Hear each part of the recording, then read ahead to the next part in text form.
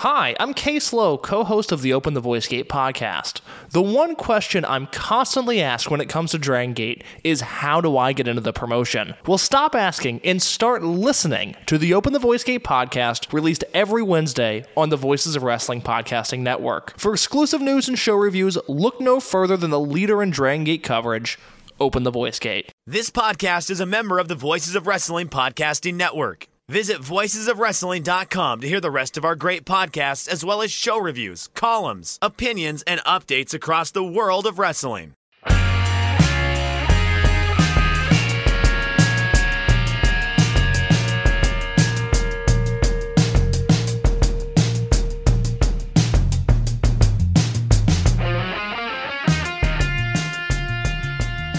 We had everything we needed, and it ran like clockwork. You could have shut your mouth, cooked, and made as much money as you ever needed. It was perfect. But no, you just had to blow it up. You and your pride and your ego. You just had to be the man. You'd done your job, known your place. We'd all be fine right now. Mike Ehrmantraut, Breaking Bad. Hey, kids. Jeff Hawkins here, riding solo on Shake Them Ropes. So I'll try and make it as short as possible because I know that one voice can often get monotonous. I like having the conversation of it. So, All In happens in Wembley. Jack Perry comes out with a car. I knew as soon as it happened that windshield was breaking. What I didn't know was that Jack Perry was going to look into the camera and go, "It's real glass, cry me a river." A homage, a reference to the reported issue between Punk and Perry, where Punk dissuaded young Mr. Perry from using real glass in a vignette so he could have a week off for a planned vacation. A move I thought was smart because glass is weird, and I thought it was smart as well if he hadn't have done it this past week, because you looked at his arm, he looked like he sliced himself pretty bad. There, because you don't know how it's going to crack, kids. But, of course, CM Punk is in what is often referred to as the gorilla position. Here's this. Getting ready to go out for his match because he's curtain jerking the pay-per-view. And, depending on what you believe, either he got in Perry's face, or he started yelling at Perry when Perry got back there, or Perry said something to Punk. Punk may have pie-faced him. Punk may have punched him. I don't know. Depending on who you talk to, Hobbs and the House of Black were ready to go to war for CM Punk. Not sure about that either. All this happened in front of Tony Khan, who is currently investigating. Encyclopedia Brown is on the case. Bugs Beatty is just, he's investigating. Dude, it happened right in front of you. Either suspend them both, fire one, fire the other. But this crap, this screams lawyers to me, possibly. Punk's litigious. Or it screams management doesn't want to take a tough stance against an employee that they like. They don't want to be the bad guy. And if that's the case, Tony needs to just get a business person in there and run creative, because this crap can't stand for much longer. Now, I take a contrarian position as usual from the, let's say the well-trodden path. There's a lot of people in wrestling commentary who think that every company should be a hippie commune where everybody's equal. And I've worked now in big law. I've worked in entertainment. I've been in a fairly high-level locker room. UVA was number one the year before I got there for 2 weeks. Still number one. Jack Perry is a third-string defensive back starting a fight with the star running back. I'm sorry, the consequences are a little bit more weighted in favor of Punk. Jack Perry headlined a pay-per-view this year. Did nothing for him. If you recall, he actually crapped the bed when it was time for him to cut promos. That's why you have a guy like CM Punk and this company, because he can headline a promo. He can talk you into the building. Now, look, not saying Punk's in the right here. Not at all. Punk needs to swallow this and get on with his life and be the grown-up in the room. I remain consistent with that.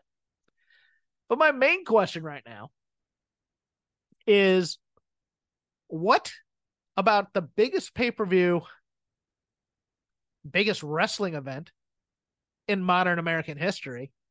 What about the environment in AEW made Jack Perry think he could do that and get away with it? You know, that's a going into business for yourself move. And almost everybody who was in on this spot probably knew something was up. You don't rent a car and go, man, I wonder if glass is going to be broken. Glass is going to be broken. But really, for me, it's about the fact that Tony Khan, guy in charge, the guy with the checkbook, didn't drop the hammer on Hangman Adam Page when he went off script, and allowed it to fester and allow people to get mad. Now, here is where everybody goes, well, you know what? If you punish Jack, if you fire Jack, which is something I had thought about, I had brainstormed that idea. Well, you're going to split the locker room. Guys, the locker room's already split. You have your Punk people and you have your not Punk people.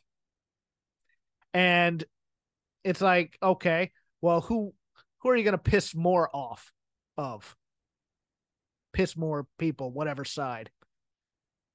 We never thought about that when we were bringing Punk in, because obviously the waters were, again, poisoned by the time he got there over the Colt Cabana stuff, which he probably wasn't responsible for. Tony probably did that on the sly and said, I'll explain it later, or if anybody's feathers get ruffled, come to my office, have some M&Ms, we'll have a chat, we'll rap. Tony wants to be friends with the boys, and it doesn't work like that. When you're the management, you can be friendly, you just can't be friends.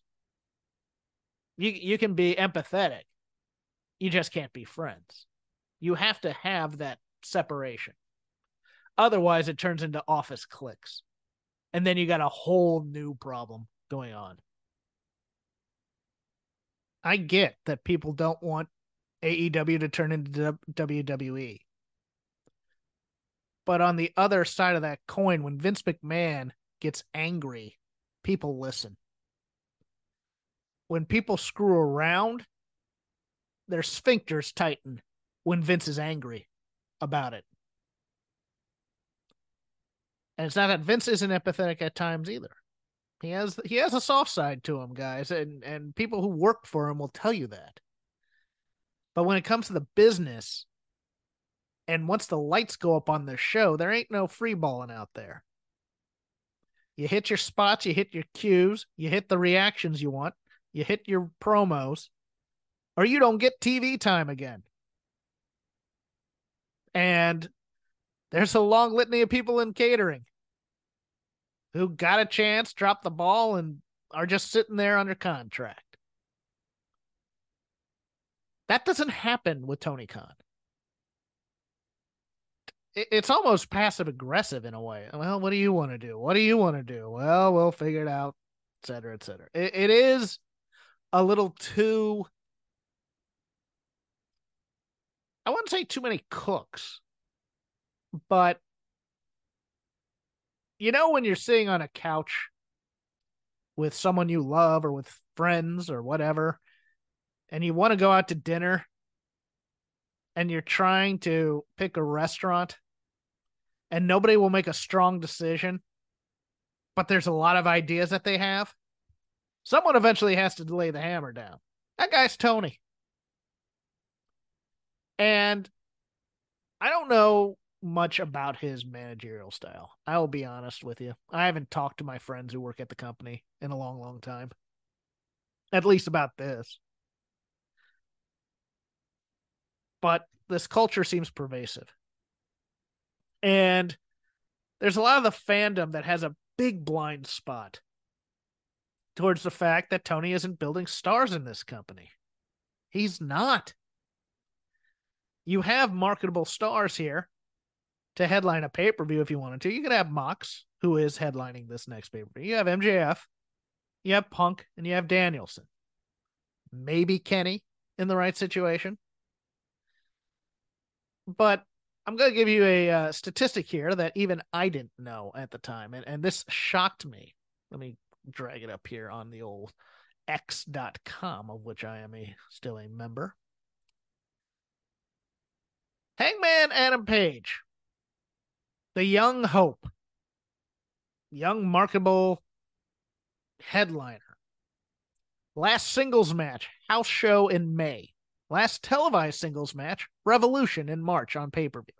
Last free televised singles match before Rampage tonight, a 2.5-minute squash against Brian Keith, who has a gimmick perfect for a Hangman feud, and they didn't even build a short 1-2 week feud with it.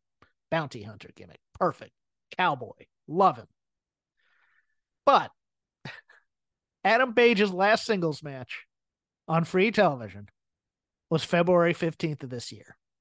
Other than that, it's been multi-person tags, etc., etc.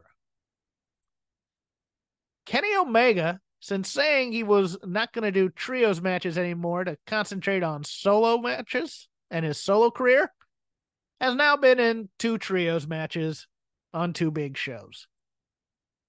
And Blood and Guts. You know, I understand work-life balance. I understand people get a lot of time off.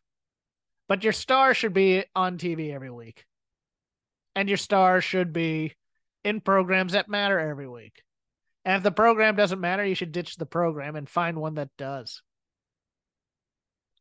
You know, I'm big on squash matches and promos, but those promos are about programs that matter. That's why I like them. I don't see... I like to say Tony can't cook. Has a lot of great ingredients. Someone brought up that, you know, Jeff sees he has the ingredients and Tony likes to microwave them, which is also partially true. He likes that 2-week cram for the test pay-per-view build. But overall, I don't see them building this next generation at all. It's almost disturbing to me, especially after you watch this Dynamite this past week and you see all the work they put into Sammy Guevara being a babyface is now going to be wasted, possibly, or we're just going to have Chris Jericho turn every week, babyface heel, until Chris decides which movie he wants to rip off for his next character. That's pretty much the cycle we're in right now. Jungle Boy has been pushed back to a pre-show match while we figure out what his gimmick is. Darby's Darby. Darby is the closest thing they have to a young star to me, other than MJF.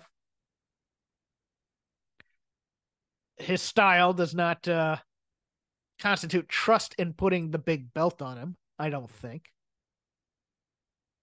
And we don't know if he's serious about wanting to stay in wrestling because, you know, I'm sure Tony knows, but we don't know.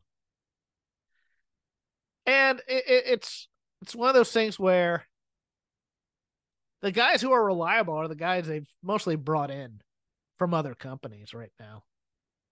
And that's not something that bothers a lot of AEW fans because they're like, you know, Adam Cole, he was so mistreated in WWE and they wanted to make him a manager. Okay. We'll see if he's treated better here. It's I don't know. It's a problem to me. And I think they're going to have to address it. They're going to have to address the Punk problem. I know there's a lot of people that think if Punk's gone, this all goes away. And I am not of that opinion. I think you have a lot of guys who were not very on anybody's radar before AEW. And they are starting to look at their careers as they get into their 30s or near their 30s and going, when do I get the star run? And they're getting the confidence in themselves to speak up for themselves. Now, don't get me wrong. You have malcontents. You'll have your Andrades. You'll have your Punks, et cetera, et cetera. But you got to wonder about a guy like Wardlow, who is in his mid-30s and is sitting at home. Creative has nothing for him. A guy like Keith Lee, who, is off and on AEW television, sometimes relegated to fighting with Dustin. His ex-tag team partner is getting a title shot at the Ring of Honor TV title on the AEW pay-per-view that Keith Lee isn't even on. We'll talk about that in our preview. But there's a lot of guys growing ripe on the vine. And yeah, there's a lot of them who are just like, hey, I'm making a great living. I don't have to work a lot. I don't have to travel. I don't have to work the road. A lot of them are taking advantage of that, perhaps a little bit too much at times. And I'm all about getting paid. But you have to look at that and then think that there are some people who might be going, I thought I'd be a much bigger deal by now. 4 years in to AEW. And I'm still in the same position I was. And the roster is bigger. And the guys that are getting taken care of are guys who may not have been here when I started. And they may start developing a bit of a rebellious personality. So I think it's a bigger problem than people think. But a lot of people disagree with me. Let me know what you think. Join the Voices of Wrestling Discord. Join the Shake Them Ropes channel. I like getting feedback that way. Nove won't be there that often, but I will be. In other news, John Cena, returning tonight on SmackDown, will be back until the end of the writer's strike and the Screen Actors Guild strike. Now, he is being brought in to do the big India show. That is true. I kind of view this as scabbing. Gotta be honest. I know that, look, Cena's a brand. Cena is multi-millionaire many times over. Does not need to worry about the pithy opinions of people like me who got featured extra status, etc. But he needs something to do. He needs the income, and he can fall back on wrestling. I don't fault him for it necessarily. I think this is I need to be in the spotlight to keep my career hot. And while everybody else is out there picketing, I have a side hustle over here I can do. I can't fault him for it. He has a movie out on Hulu, I think it is, the sequel to Vacation Friends. He can't plug that because it was made by one of the studios under AMPTP. And it is a well-known Hollywood cliche, out of sight, out of mind. So he's going to stay in the spotlight if he can. I mean, you look at Dwayne, and Dwayne is trying to steal headlines too with giving to the SAG fund, and now with Oprah starting a fund for everybody else to give money to Maui. I can't knock the hustle, but the moment that everybody goes back to work, Cena's back to work too, as if nothing happened. And he's a star. You can do those things. Again, like I was saying in the Punk thing, there are different rules for stars versus the rank and file, most of whom don't even make enough to qualify for health insurance for SAG-AFTRA. But hey. According to Fightful, the Authors of Pain may have actually been under contract with WWE since 2022. Hasn't been confirmed anything, but they were told, quote, it was before Vince McMahon came back. because that put a halt on all signings besides new recruits. They were actually on the internal travel list as far back as May. They haven't wrestled a match since being released back in 2020. And they tried to set up that one shot in Germany, I believe it was, in 2022, and that all fell through. Interesting to note.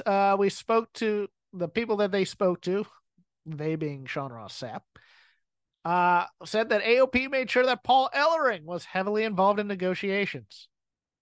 Ellering is one of those types who really did manage the people that he managed. Does have some knowledge of investing and taking care of people's money, and I haven't heard that he ripped off Hawker Animal. They seem to be fairly well off until their passings. I like the AOP. I love me a big old Hoss team like that. I've been clamoring for someone to sign them. It's a skill that atrophies, and it's not like AOP had been doing it a long time and were skilled professional wrestlers before they got cut after just what a disastrous program that thing was with Seth Rollins. It really was. It was almost as if they brought them up, had no ideas for them, just decided to stick them with Seth and move on. And it was really gimmick malfeasance or career malfeasance on WWE's part. But, that was also a Vince call. Vince no longer there. Again, my theory has always been that Triple H wanted to do right by all his people that got called up and fired. And so he signed almost everybody back. I'm trying to think, well, maybe the Ascension were the only ones he didn't re-sign. God bless Rick Victor. Love that dude. Just if you ever heard his up, down, downs, they're the best because he's profane and dark and funny and great.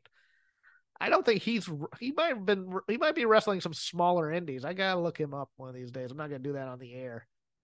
Connor, of course, is over in Impact. Speaking of which, Jordan Grace appears head back to Impact. He will be re-debuting on September 9th. And I think that's their 1000th show. I apologize. I don't keep up with Impact as much as I should. I know I should keep up with the news. I should take better notes, but I didn't here. I am shocked that Jordan Grace was not picked up by AEW. She seems like a great fit for AEW. She actually seems like a better fit than you'd think for WWE.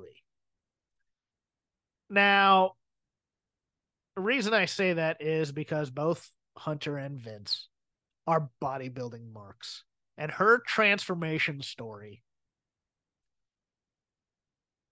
would be phenomenal for their television and the type of women that they like to get over. Is she 6 foot blonde and hot? No. And we know that's Vince's type. But I'm a little shocked that neither company took a flyer on her. AEW needs all the help in their women's division they can get. Because it's so funny. God bless her. Sam Shipman, who I work with over at Fight Game, always trying to get something out of Tony to say, yes, I will take better care of this women's division. But I think Tony doesn't like women's wrestling all that much. Got to be honest with you. I think he appreciates it. I don't think he likes it. That's a difference.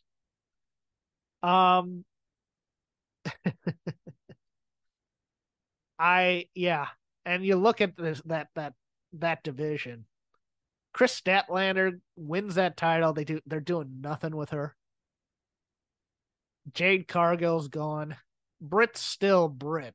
I mean, Britt, you can always just heat up whenever you need her, and she's going to carry that division. Their youngins are okay. Willow, much better than Sky Blue. But Willow's all... I don't know if I'd go that far. I was going to say she's all entrance. I like Willow Nightingale. I am not as high as others are on her potential to be a star that can carry the division. Her promos need some work as well, but whose don't these days? The Outcasts are the Outcasts. Tony Storm's doing great work there. They really need Jamie Hayter back, but who knows? Ruby is, of course, solid, etc. But she'll be back on Impact, and she'll be teaming with two legends of Impact, whose feud I absolutely adored. Gail Kim and Awesome Kong will be wrestling in a 10-woman tag on that same show. And I'm here for that. I think Gail Kim is perhaps the most underappreciated female wrestler of the modern era. Mickie James, possibly a close second. I know, look, the Japanese Joshi fans, well, you didn't see so-and-so only wrestle for 2 years and had 6-star matches every time. I get that. I also view America as a much bigger pond. No offense to Japan and Japanese wrestling. Love me some Bull Nakano. Love me some Manami Toyota. Love me the All Japan women of 1990 and 91. I will never say that the women of today are better than that. I'm not that much of a fool. WWE has a strong women's division now, and a lot of it is because Gail Kim was an actual wrestler. Mickie James was an actual wrestler. Lita got better. Trish Stratus vastly improved.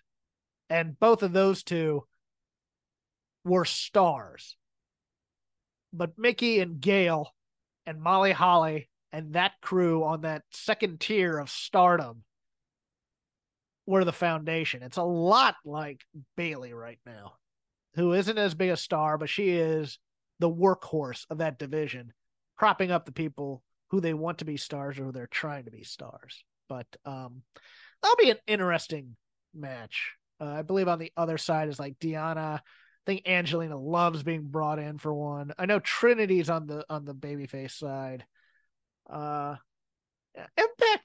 Impact has the second best women's division in wrestling behind in North America behind WWE.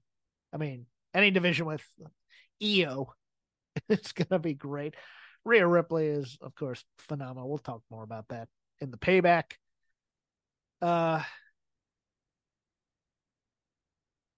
Preview. I forgot the word preview. That's just weird. I'm getting old. I've done a lot of audio this week, kids, so it's one of those things where I'm almost tired of talking about things. But I'm here nevertheless. Announced today, Dennis Rodman be appearing on Collision on Saturday. He is in town doing StarCast with Conrad. Conrad doing AEW is solid, getting Rodman on the show. We'll see if Collision exists after Saturday.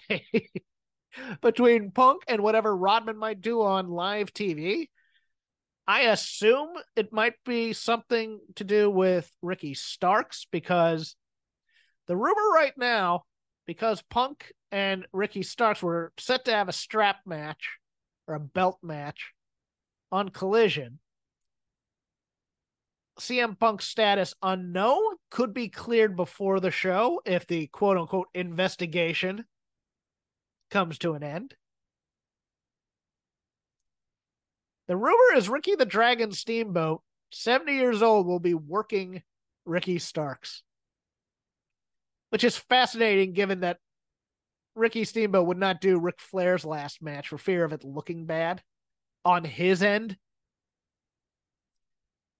I could see Rodman. I don't know if Rodman would be willing to take belt shots without getting heat back.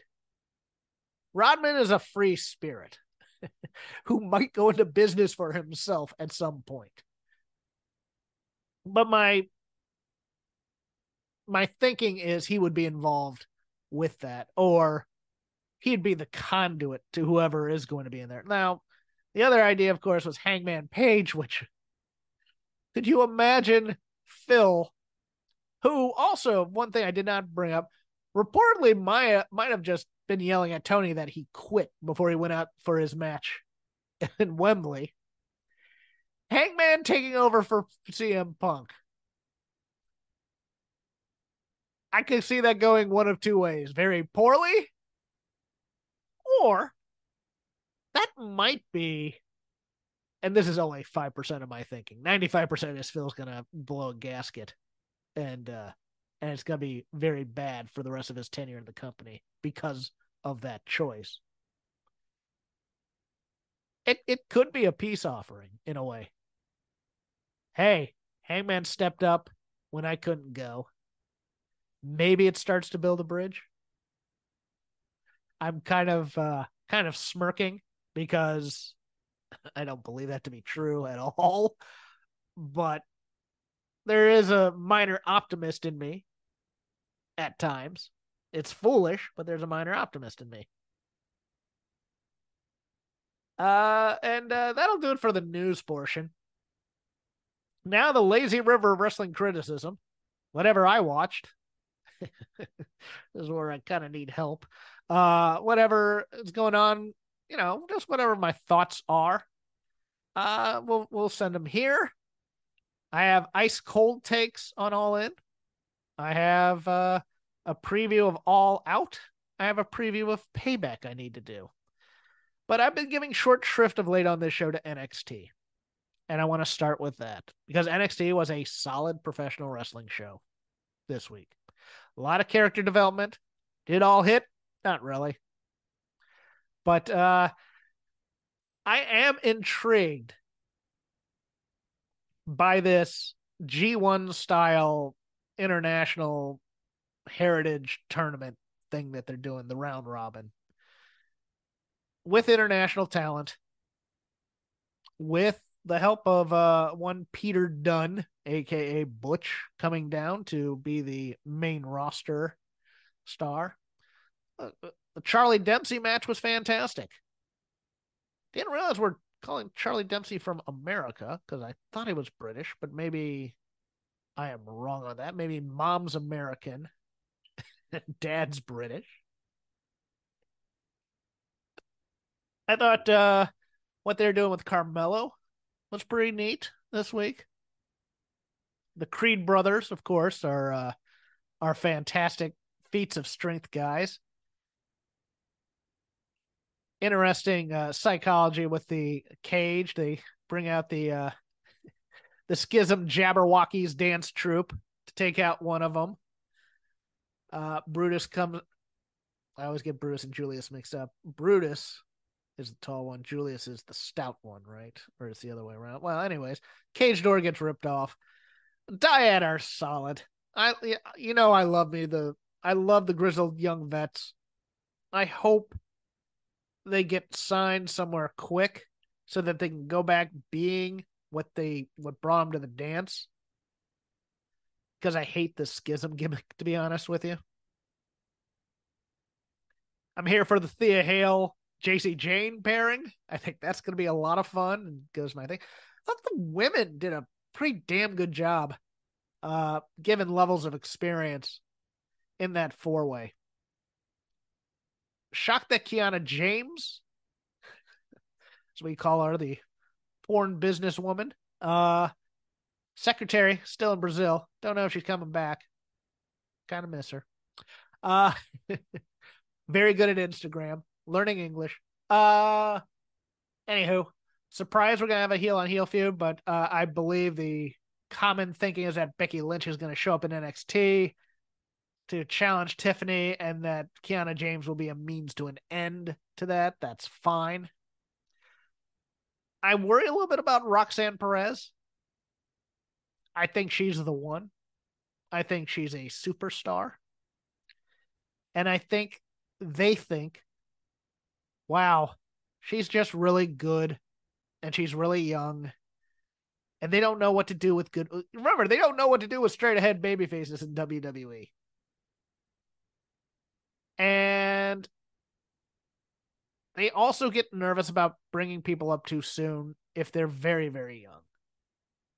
Thea Hales, Roxanne Perez's. The men, they want to be 21 before they get up there. Austin Theory was 23, I think.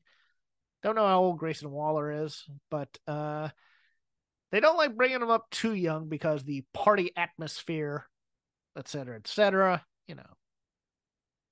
the temptations of the road, as they call them. But Roxanne Perez is special. And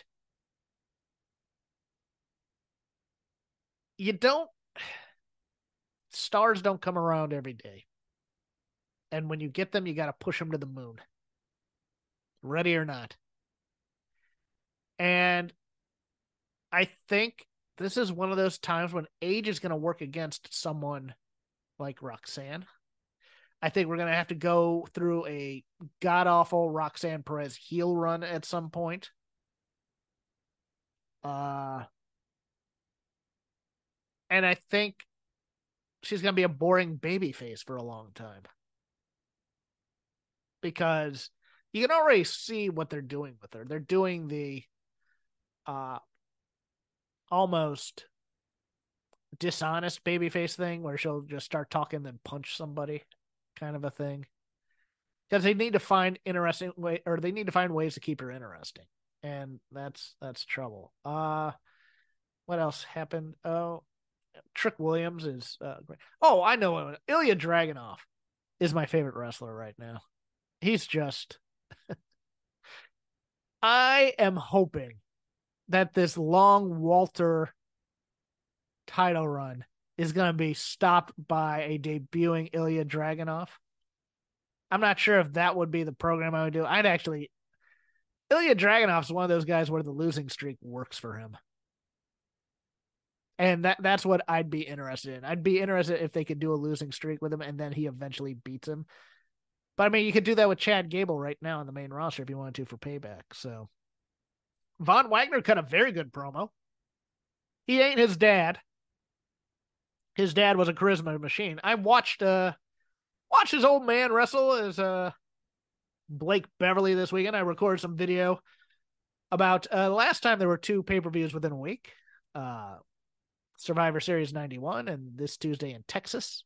You can find that on Fight Game Media on the Double G show. Myself, Garrett Gonzalez, and Scott Young, who was 2 in 1991. I was not 2. We talked a bit about that, thinking behind it. It was a fun show. Also, WWF in 91, Hossfest. And they all worked a very basic style, and it wasn't tough at all. And it was interesting to watch that. You forget because, like, you guys will learn this as you get older. Some of you, if you're still young and you're listening to this show. This show may age you at some times, but you think that everybody's watched what you've watched, and then you realize, my God, you're getting older and everybody else is getting younger, and they haven't watched any of that. Like Undertaker in the early 90s. No, nobody watched that really. It's at least if you're like in your 20s, maybe your early 30s. So, I mean, that was fun. I mean, Mark Calloway was still a baby at that time for the most part. But yeah, no, that was a fun bit of audio. You should go check it out. It's $5 a month, and then you listen to me thoroughly deconstruct Dynamite as one does. All in, getting to the ice cold takes on All In. As an event was an unmitigated success. Largest in-person wrestling event ever. Can't take that away. Possibly did very, very well on pay-per-view. I think Dave Meltzer was saying between 164 and 181,000, which would be very, very good for them. I think it'd be actually an all-time high for them, to be honest with you.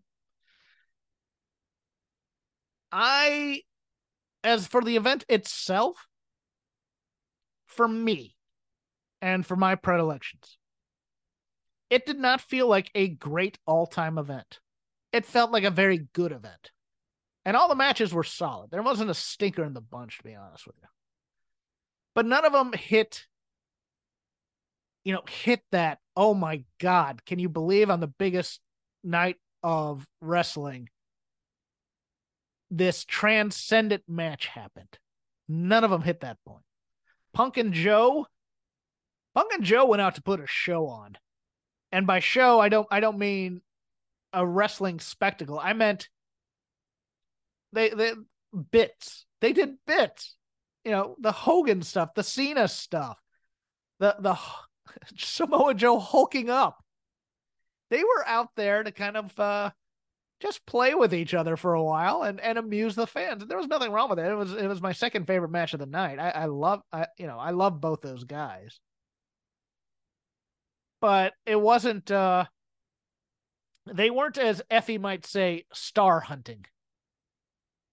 Now, there were other matches that were definitely star hunting, and there are other matches that, to me, they were scripting those matches or putting those together, thinking that they were going to get the certain crowd reaction that they just did not. Bullet Club Gold versus the Golden Elite, I thought was a bit of a mess.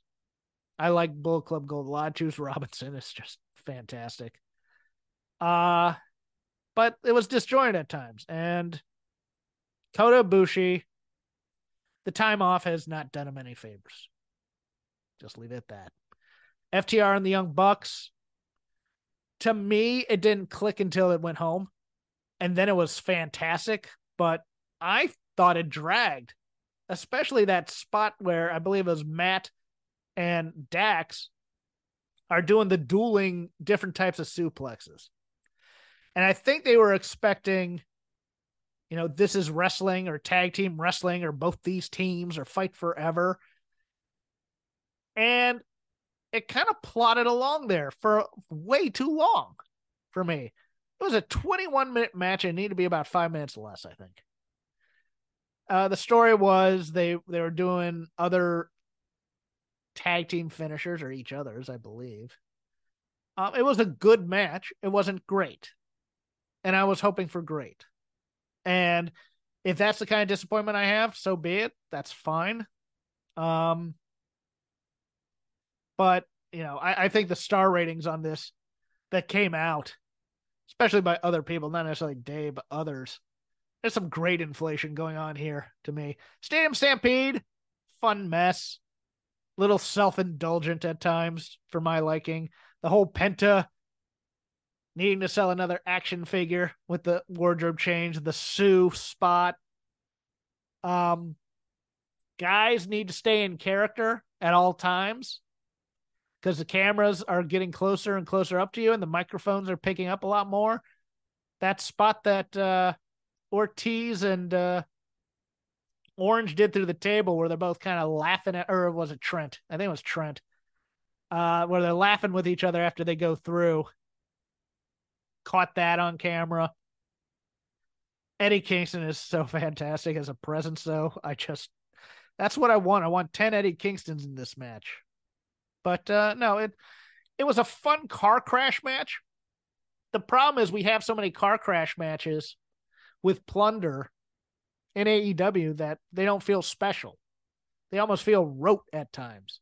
Between blood and guts, parking lot brawls, anarchies in the arena, stadium stampedes. There's one on, almost every pay-per-view. And then there's also ones on free TV in between. And, it almost becomes like that, what ECW became in 99, where instead of just being a repository for various types of wrestling to come in, its fame and its reputation became guys who weren't very good hitting each other with crap. That's what it was. I mean, it became the hardcore garbage federation, and you didn't want that out of ECW. Some people did. Don't get me wrong. I was not one of them. It kind of, after both big companies raided ECW, it just became kind of this is sad for me, but they're trying, these characters, and, you had Raven and Tommy Dreamer and, all of them, but the TNN era of ECW does nothing for me. How about you? Tell me in the Discord. The women's four-way was pretty damn good, I thought. I loved the end of that match. Saraya getting the expected hometown legend victory. I thought she was going to lose it on Saturday, but She is not on the card. My favorite match, coffin match. Love this match. This was a joy. It's a match that felt like it had some uh some uh some stank on it, so to speak. It felt like the guys were fighting, and I loved it. Ospreay and Jericho, that's the one I feel was overrated. Somebody gave 4.4 stars. I'm like, that is not Shawn, Undertaker, Bailey, Sasha, things that barely missed 5-star rating. That is great inflation where you give 6 stars to great matches now. That is not anywhere close to a 5-star match. Still fun. Jericho did not go out there and do a Will Ospreay match, which was my fear. But he's still Chris Jericho in his 50s. And Ospreay's great. The 6-man no holds barred, the Acclaimed are a crowd pleaser.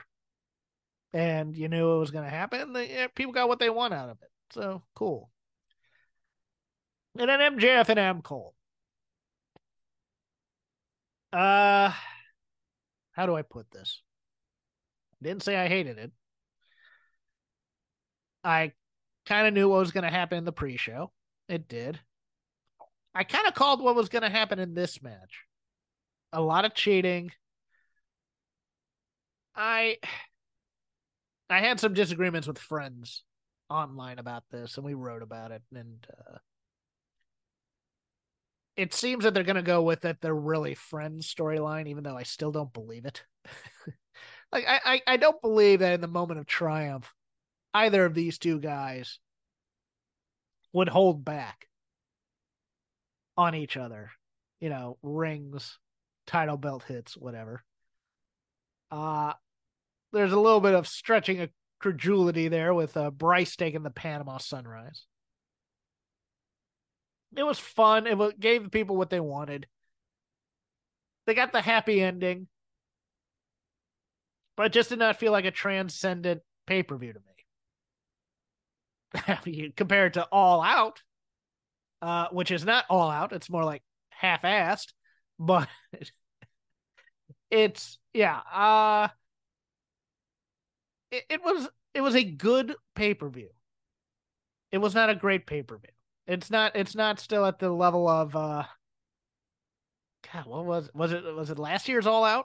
Or maybe 2 years ago All Out? Whatever it was. The one where you had Dragon coming in and Cole coming in. And see, I've watched a lot of pay-per-views, kids. I don't know them all by heart, and I know somebody's yelling at their phone or saying, "You're such an idiot. You don't remember the greatest pay-per-view." Well, no, I don't. I barely remember what I had for lunch yesterday these days. I'm old. Forgive me. The MJF Cole team is going to continue as kind of passive-aggressive, but then again, so is Chris Jericho and Sammy Guevara, which was just ridiculous booking in so many ways. And it feels like Jericho pitched, "Hey, what if we do a heel version of that?" I could picture that. I thought Dynamite was a mess. It was. And look, I get that there were travel issues coming from England.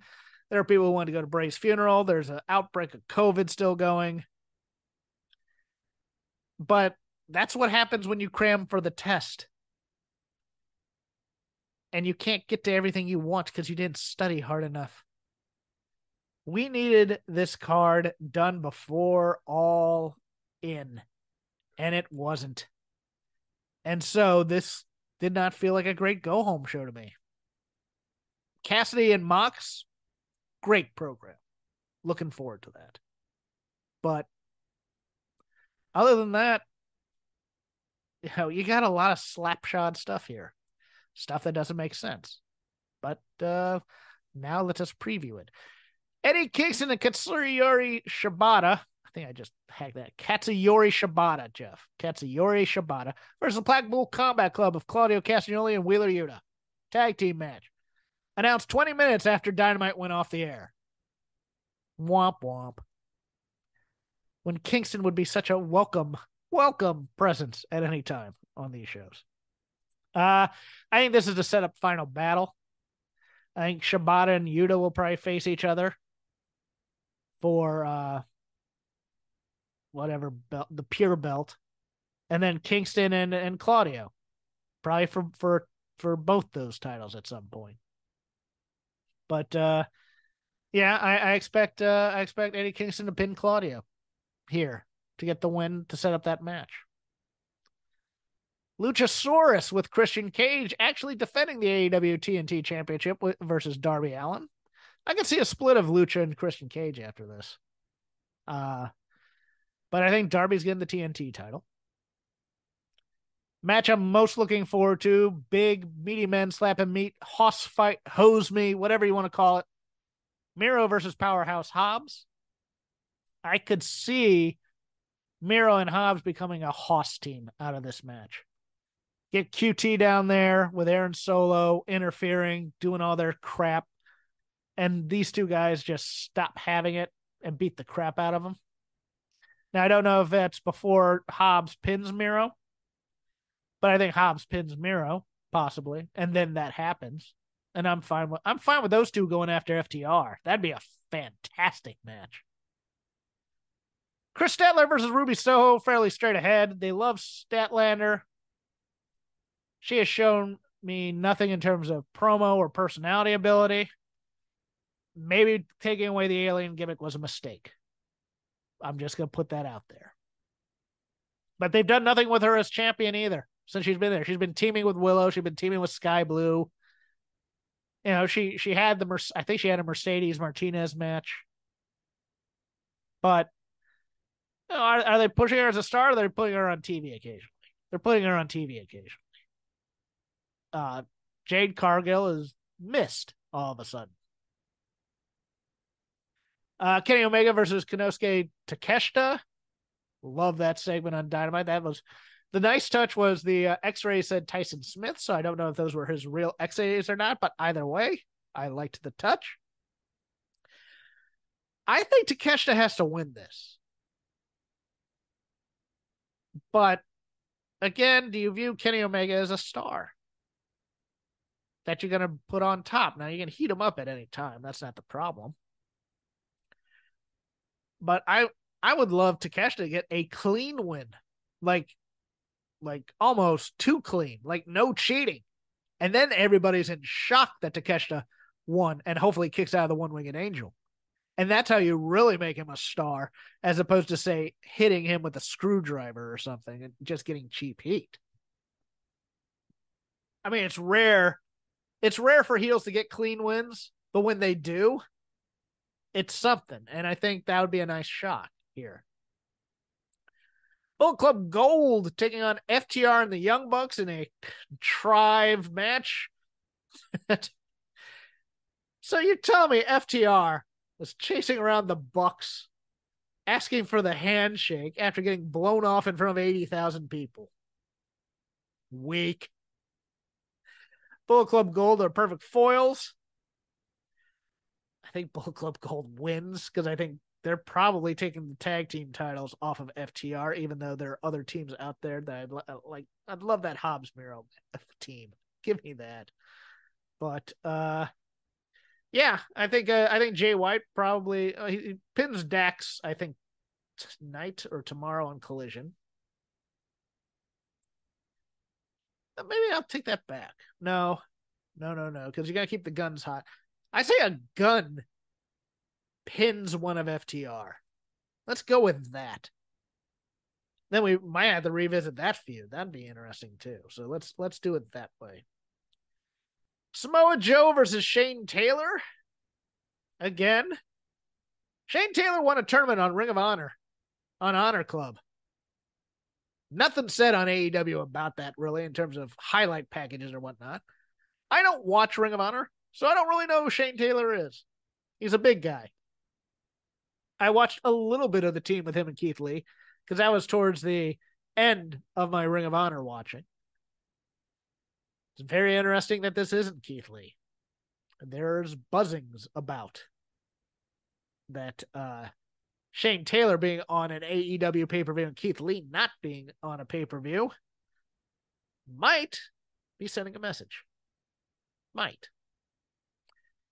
But you have a lot of Ring of Honor matches on here, which is also very just bad for AEW, in my opinion. The brand. Better Than You, Baby, taking on the Battle Royal winners of the Dark Order. This is going to be fun. I would have much rather it been a team like the Outrunners, heels, comedic heels, that you could then have Cole and MJF do the kangaroo kick, and they sell like $1 million for them. But Tony gonna Tony, and Tony probably figures that the work rate's probably a little bit more important. I don't. I think the laughs would be more important here, and I think the Outrunners are fantastic. And they're the perfect team. You put this in the death spot between, say, I say you put it between the women's match and the main event, or Omega Takeshita and the main event. And just a nice little sorbet, cleanse the palate. MJF gets his kangaroo kick, double clothesline on Turbo Magnum or whatever. Truth Magnum and Turbo, or I don't know, Turbo Floyd and Truth Magnum. So one of those two. Pin them. Everybody gets a big laugh out of the geek team getting beat, and we go home. For the main event, which is going to be spectacular, because Orange Cassidy is the wrestler of the year. I don't know if he's going to get Thez Flair over somebody in New Japan necessarily, or, God, even Roman, if you wanted to do it that way, or Sammy. But loved his promo. Loved he showed some passion for a title after Moxley goes, everybody has a title in this company. Or lots of worthless titles. Yeah, let's not draw attention to that, Mox. But I'm Orange Cassidy and I don't have a catchphrase is a fantastic last line. It is. It's absolutely spectacular. Does Orange Cassidy lose here? Nobody's going to get hurt either way. Win or lose. Moxley as international champion is interesting because he likes to do the international shows. He likes to be the traveling champion. He likes showing up at Indies, showing up at AEW tonight. Or last night. I would, if you're taking the title off of Orange Cassidy, I would make him number one contender for the world title. I think you make him number one contender for the world title, even with the international title, to be honest with you. At least do a run. He's the hottest act you have. Moxley's solid, though. Moxley's a star. Moxley is a bankable headliner. And that's why he's in this position. I think the story has been well told, but I think the injuries have mounted, and I think Jon Moxley wins the international championship. And though there's a possibility of a Ricky Starks match being added here tomorrow night, there's a chance that Punk may get cleared sometime during AEW All Out and shows up in the United Center, which would be nice since he's the marketing behind it, or he's the guy they're marketing, so that Chicago will come to the United Center as opposed to staying out at Hoffman Estates. No offense to the suburban people out there, Rich Craich. But that's All Out. I will be interested to see what a back-to-back pay-per-view buy rate is, because I think a lot of AEW fans steal the pay-per-view, to be honest with you. But I'll be interested in that. And then we'll end, or I'll end, you and me. Although I can't hear you talking to me, and I'd love that because I like the conversation a lot better. Payback, Saturday night. All Right for Fighting, up against this Collision show. 6 matches announced. Not a top-tier card, much like All Out. Holiday weekend, I assume they were planning for that. But a good card, I think. One that might over-deliver. This is the type of card that could really, where you're coming out of that going, man, every match on there was great, and I didn't think it would be. Starting with a steel cage match. Becky Lynch and Trish Stratus. Now, look, we have to grade Trish on a curve. That sounds funny saying that.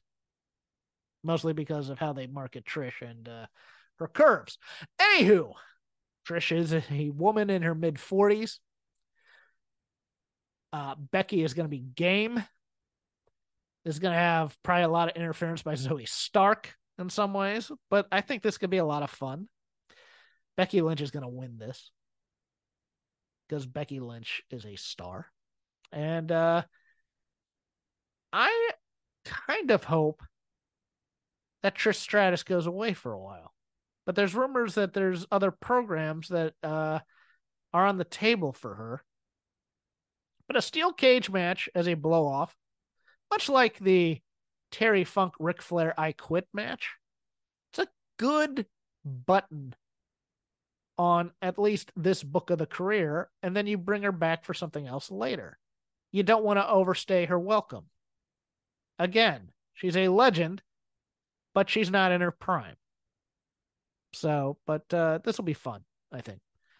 Kevin Owens and Sami Zayn taking on the Judgment Day of Finn Balor and Damian Priest in a street fight for the undisputed WWE Tag Team Championships. Yeah, this is going to be fun. This is going to be plunder. You know that Sami and Kevin can do this. You know that Damian can do this quite well. And Finn's always game for this type of stuff. Is it the end of the Judgment Day? Yes. At least as we know it. Someone's getting thrown out. My opinion is they replace one Irishman with another, and JD McDonough takes over for Finn. I can see Damian Priest getting tired of this crap and leaving. But it'll be a fun match, I think. Damian Priest still has the briefcase, right? Yes. Okay, cool. Oh, that might come into play later. Rhea Ripley, possibly the person doing the best work in WWE main roster right now, in terms of character work and even in ring in some ways, versus Raquel Rodriguez for the women's world title. I don't see Raquel getting this title, although she's been doing pretty good work in, like, the NXT bit was fun. They need to kind of lay off the back and the smiling and really just give her something to do other than be big. But this is close to a women's house fight as we can get in the WWE. And Raquel's fantastic. I mean, Rhea's fantastic right now. She's almost unstoppable. I think she doesn't win clean. I think Dom helps her to keep the heel aura. But I got Rhea retaining here. Sip of the water. For the United States title, Rey Mysterio, the champion, versus Austin Theory. I don't know. They might just give it back to Theory so they can give it to Santos. I really don't want the LWO to turn on Rey Mysterio. I know that's Pollyanna thinking. I think Santos Escobar needs to be pushed a little bit harder over Rey. And it feels like they're half-assing his star push because Rey's the bigger star, the legend, and gets more of the reaction. I think that's incorrect. I think you got to see what you got, because Santos ain't a spring chicken. He's been around for a while, and he's great. Nova will tell you he's great. I'm going to say Austin Theory wins the title back here. Possibly with the help of Grayson Waller. It's going to be a lot of screw job stuff here.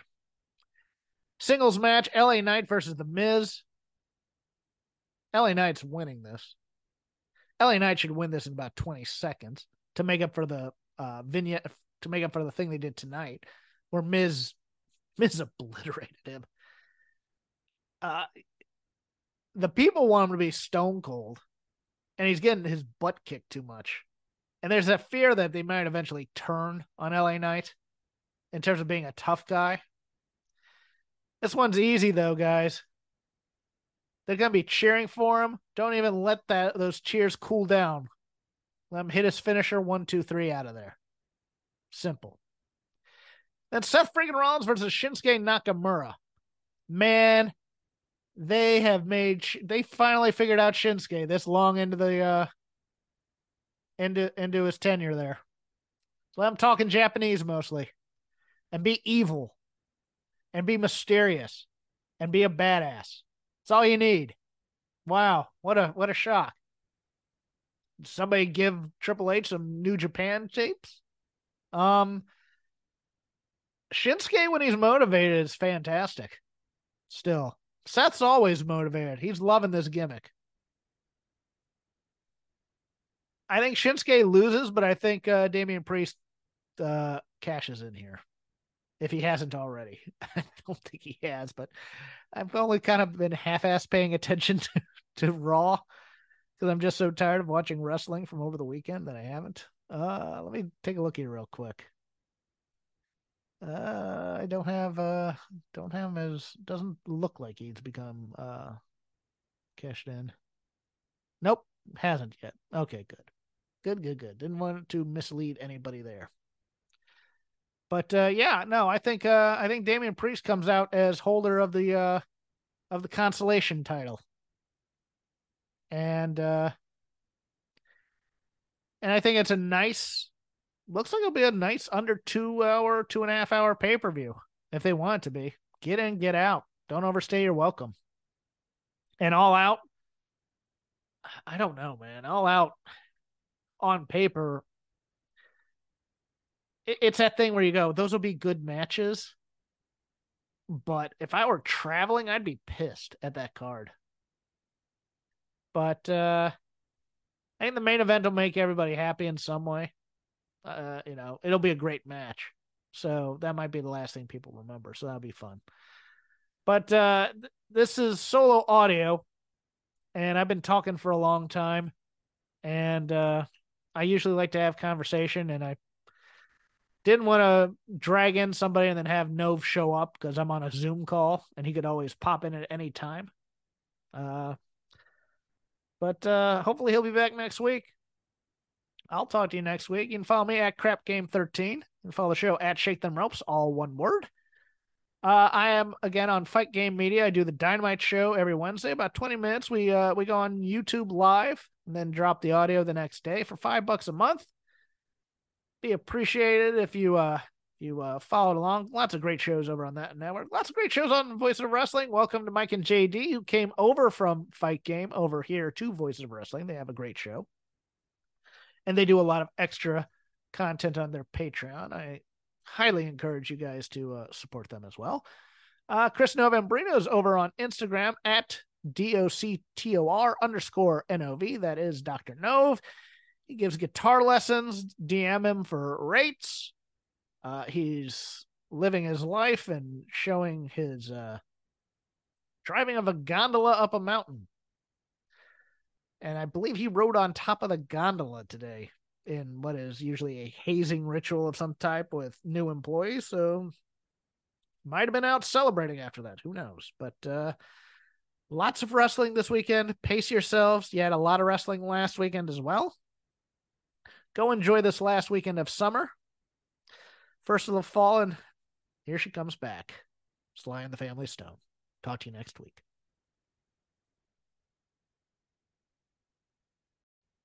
Hey kids, do you like wrestling? Well, we like wrestling too. We are Shake Them Ropes here on the Voices of Wrestling Podcasting Network. Myself and Chris Novembrino kind of doing a lazy river of wrestling criticism, going through the news and whatever happened in stateside television wrestling. And also, you know what? Sometimes we just like to watch old stuff and talk about that too. Love for you to give us a listen. If you haven't already, we are Shake Them Ropes here on the Voices of Wrestling Podcasting Network. Say goodbye to your credit card rewards. Greedy corporate mega stores, led by Walmart and Target, are pushing for a law in Congress to take away your hard-earned cash back and travel points to line their pockets. The Durbin-Marshall credit card bill would enact harmful credit card routing mandates that would end credit card rewards as we know it. If you love your credit card rewards, tell your lawmakers, hands off my rewards. Tell them to oppose the Durbin-Marshall credit card bill.